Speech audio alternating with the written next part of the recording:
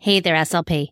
You are listening to this podcast, so I know that you love to listen to podcasts. And if that is the case, then I know that you are going to love my secret private podcast, Secondary Secrets for SLPs. It's 6 short episodes that will have you walking away feeling refreshed and inspired and ready to take on those challenging secondary speech students. So if you work with grades 4 through 12 and are in a planning rut or wanting some fresh new ideas to keep your students motivated, make sure you head to speechtimefun.com/secondary secrets. You are not going to find this podcast in your iTunes podcast search browser. You can only get access by going to that link. So head to it now. It is 6 short episodes that you can listen to it in under an hour, like totally Netflix binge worthy. I made this just for you, and I know you are going to love it. SLPs have been telling me already that it has changed their way for working with their older speech students. So head on over, again, to speechtimefun.com/secondary secrets, or use the link in the show notes, and I can't wait to hear what you think. Now let's head on to this week's episode of SLP Coffee Talk.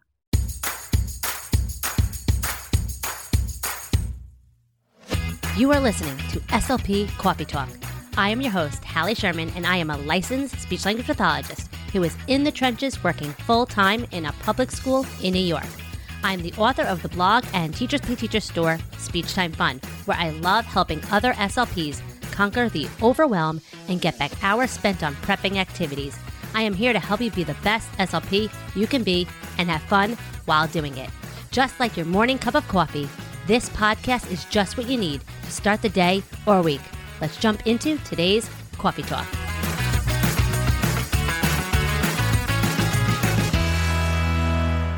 Hey, and welcome to another episode of SLP Coffee Talk. Today is part 2 of my literacy-based strategies for speech therapy, especially for your older speech students. Last week, we talked all about before reading activities and getting them interested and excited and guessing what it's going to be all about and tapping into that background knowledge and making sure they truly understand what they're going to be reading about. And today, we're going to be talking all about what to do while reading. We shouldn't just give them a text and wait to the end to ask those questions.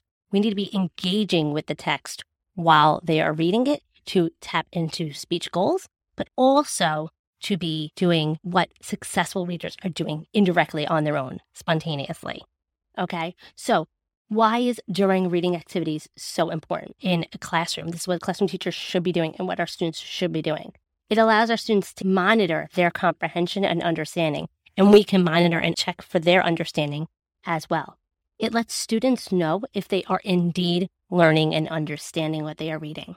For this reason, reading strategies that take place while students are reading are very important in the ultimate goal of gathering and transferring text into knowledge. Okay, so yes, this is very important for nonfiction and reading to learn. We also know that our students are reading novels in class and need to be able to be engaging with what they are reading and understanding what they know and what they don't know. Okay, so what can we do as speech therapists while we're reading? We can ask questions to keep our students on track and focus their attention on main ideas and important points in a text. So what I like to do is when I'm reading an article from like readworks.org or Tween Tribune or newsela.com is I will break it up paragraph by paragraph. I may even present them only one paragraph at a time. A lot of times I copy and paste a text and put it into like a Google slide or copy it into a Word document and stretch it out. They're only getting one paragraph, so it's not as overwhelming. I don't know about you, but my students, when they see like multiple paragraphs, they freak out, get overwhelmed. But if I gave them like a task card of just one paragraph, it's not so overwhelming for them. So that is why I like to break things up paragraph by paragraph and teach them what to do, how to, after each paragraph. If it's fiction, who is it about and what happened to them? If it's nonfiction, what was the topic and what did you learn? Generate one main idea. So you can be working on main idea. You can be working on sentence structure. You can be working on just WH questions and having another student put those together to generate a sentence. There's so many different things that you can do and different goals you can incorporate while going paragraph by paragraph so you get to know if they understand it or not and whether they need to reread it Here again, maybe break it up sentence by sentence. Maybe they can't comprehend a whole paragraph. That allows you to know what they need to do to be able to be successful and pull it back and be willing to adapt as needed. But we can teach our students to recognize this as well. Should we go on to the next paragraph if we're not fully grasping what just happened in the paragraph beforehand? Probably not. We might need to reread it or ask questions, ask for help. Maybe we don't understand a vocabulary word in there and we need to utilize our context clues to figure it out. Okay, so that's one thing I like to do when I'm teaching my students. And it's a great note-taking strategy, which is also a during reading activity. Using graphic organizers, using note-taking strategies. A lot of our students are using like close reading strategies, which is taking notes in the margins to think analytically about what they're reading. So it's getting them to think deeper about what they're reading. There's every school, every district, every ELA teacher, what have you, has different strategies and protocols, but these are all different things that our students are being expected to do in the classroom. I know in my district, they want the students to be recognizing if they have an aha moment or like notice and note and like they notice something. So they want the students to be engaging with the text and asking questions while they're reading. It's like, what do you wonder? What do you notice? What do you think will happen next? And we can give them this inner dialogue to ask themselves while they're reading and modeling our thinking about our thinking when we read. A lot of times we just know how to generate a main idea, but we don't necessarily think about, well, what did I do to come up with that answer? Right? We just do it, right? So we need to take a step back and think, what is my inner dialogue going on in my head that allowed me to generate an answer or engage with the text? And we need to say those dialogues out loud and give our students those conversation scripts with themselves. Okay, think about your social skills students. We need to give them those sentence frames and question stems or what have you so that they can be successful without us, right? We need to model it and teach them what to do when we're not around, right? We only see them, an hour a week? Okay, so we need to encourage them to pay attention to the important parts, right? Use some note-taking strategies, checking for understanding. Do they know? Do they not know? Do we need to break down even further?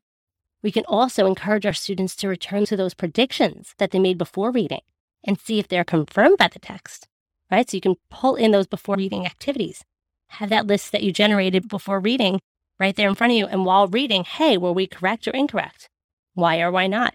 It gets them to truly think critically about what they're reading and refer back to what they did beforehand, okay? We can also teach our students to visualize while reading, to make a picture in their heads. So again, you can work on describing. That's a good listening comprehension strategy. It allows them to think about the big picture, what it's all about, so your main idea goals. Also teaching what's relevant and not important to filter out that unnecessary information. We can be doing all these things while reading.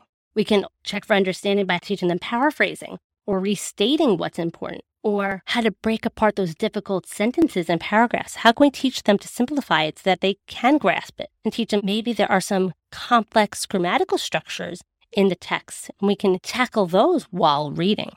Again, you might also want to tackle that before reading, but then you approach it while reading and tackle it even further to make sure they're understanding and knowing how to use the strategies that you taught them.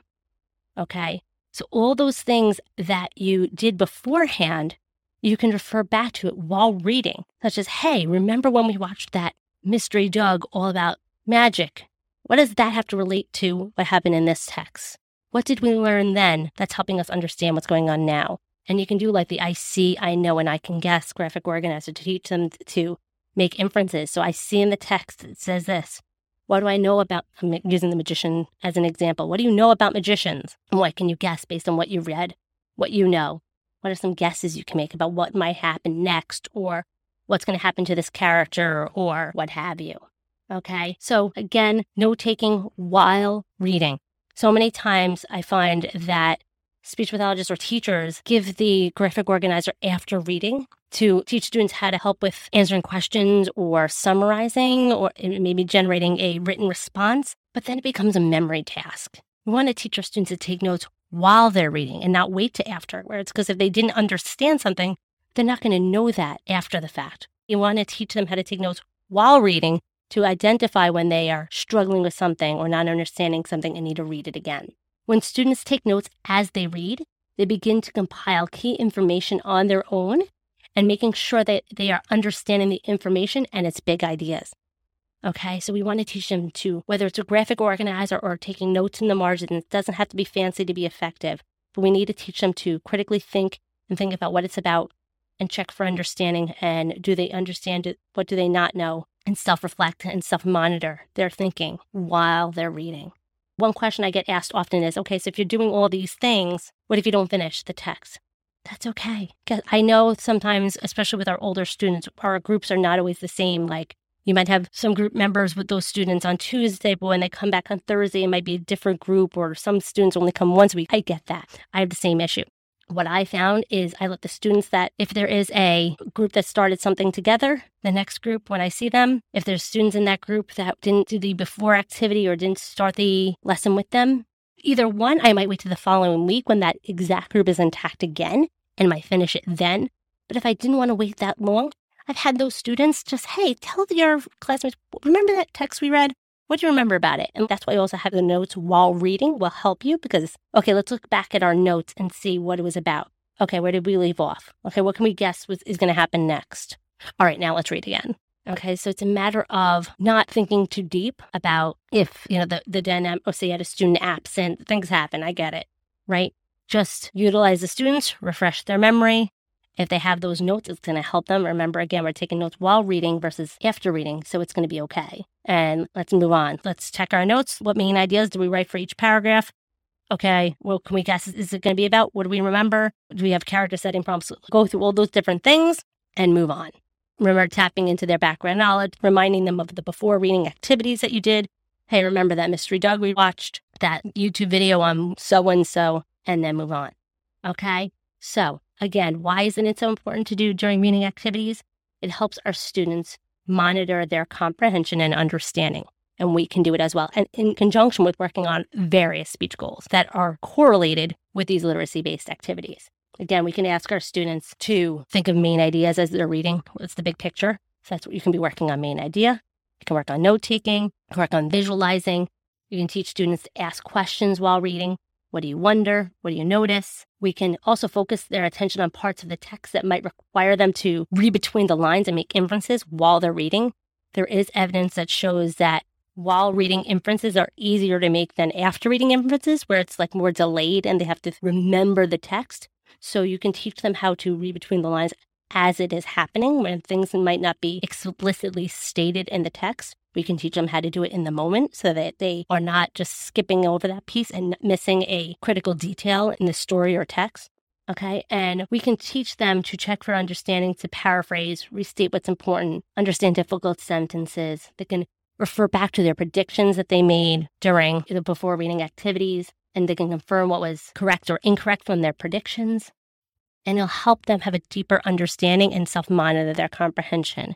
And we can give them those self-talk conversational scripts so that they know what to do when they're by themselves to make sure that they're understanding.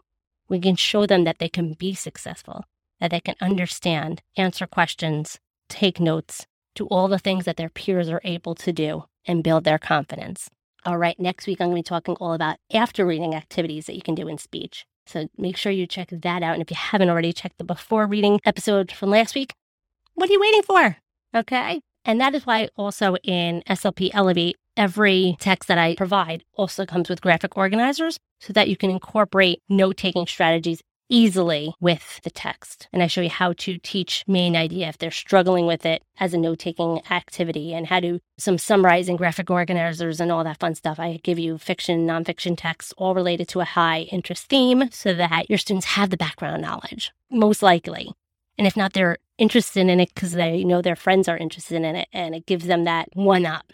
All right, so if you haven't checked out SLP Elevate yet, what are you waiting for? All right, ready for a joke time? What do you get when you throw 1,000,000 books into the ocean? A tidal wave. Ching. All right, guys, until next week, stay out of trouble.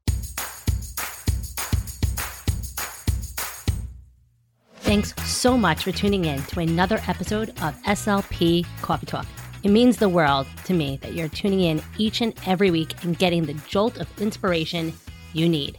You can find all of the links and information mentioned in this episode at my website, speechtimefun.com. Don't forget to follow the show so you don't miss any future episodes. And while you're there, It would mean the world to me if you would take a few seconds and leave me an honest review. See you next week with another episode full of fun and inspiration from one SLP to another. Have fun, guys.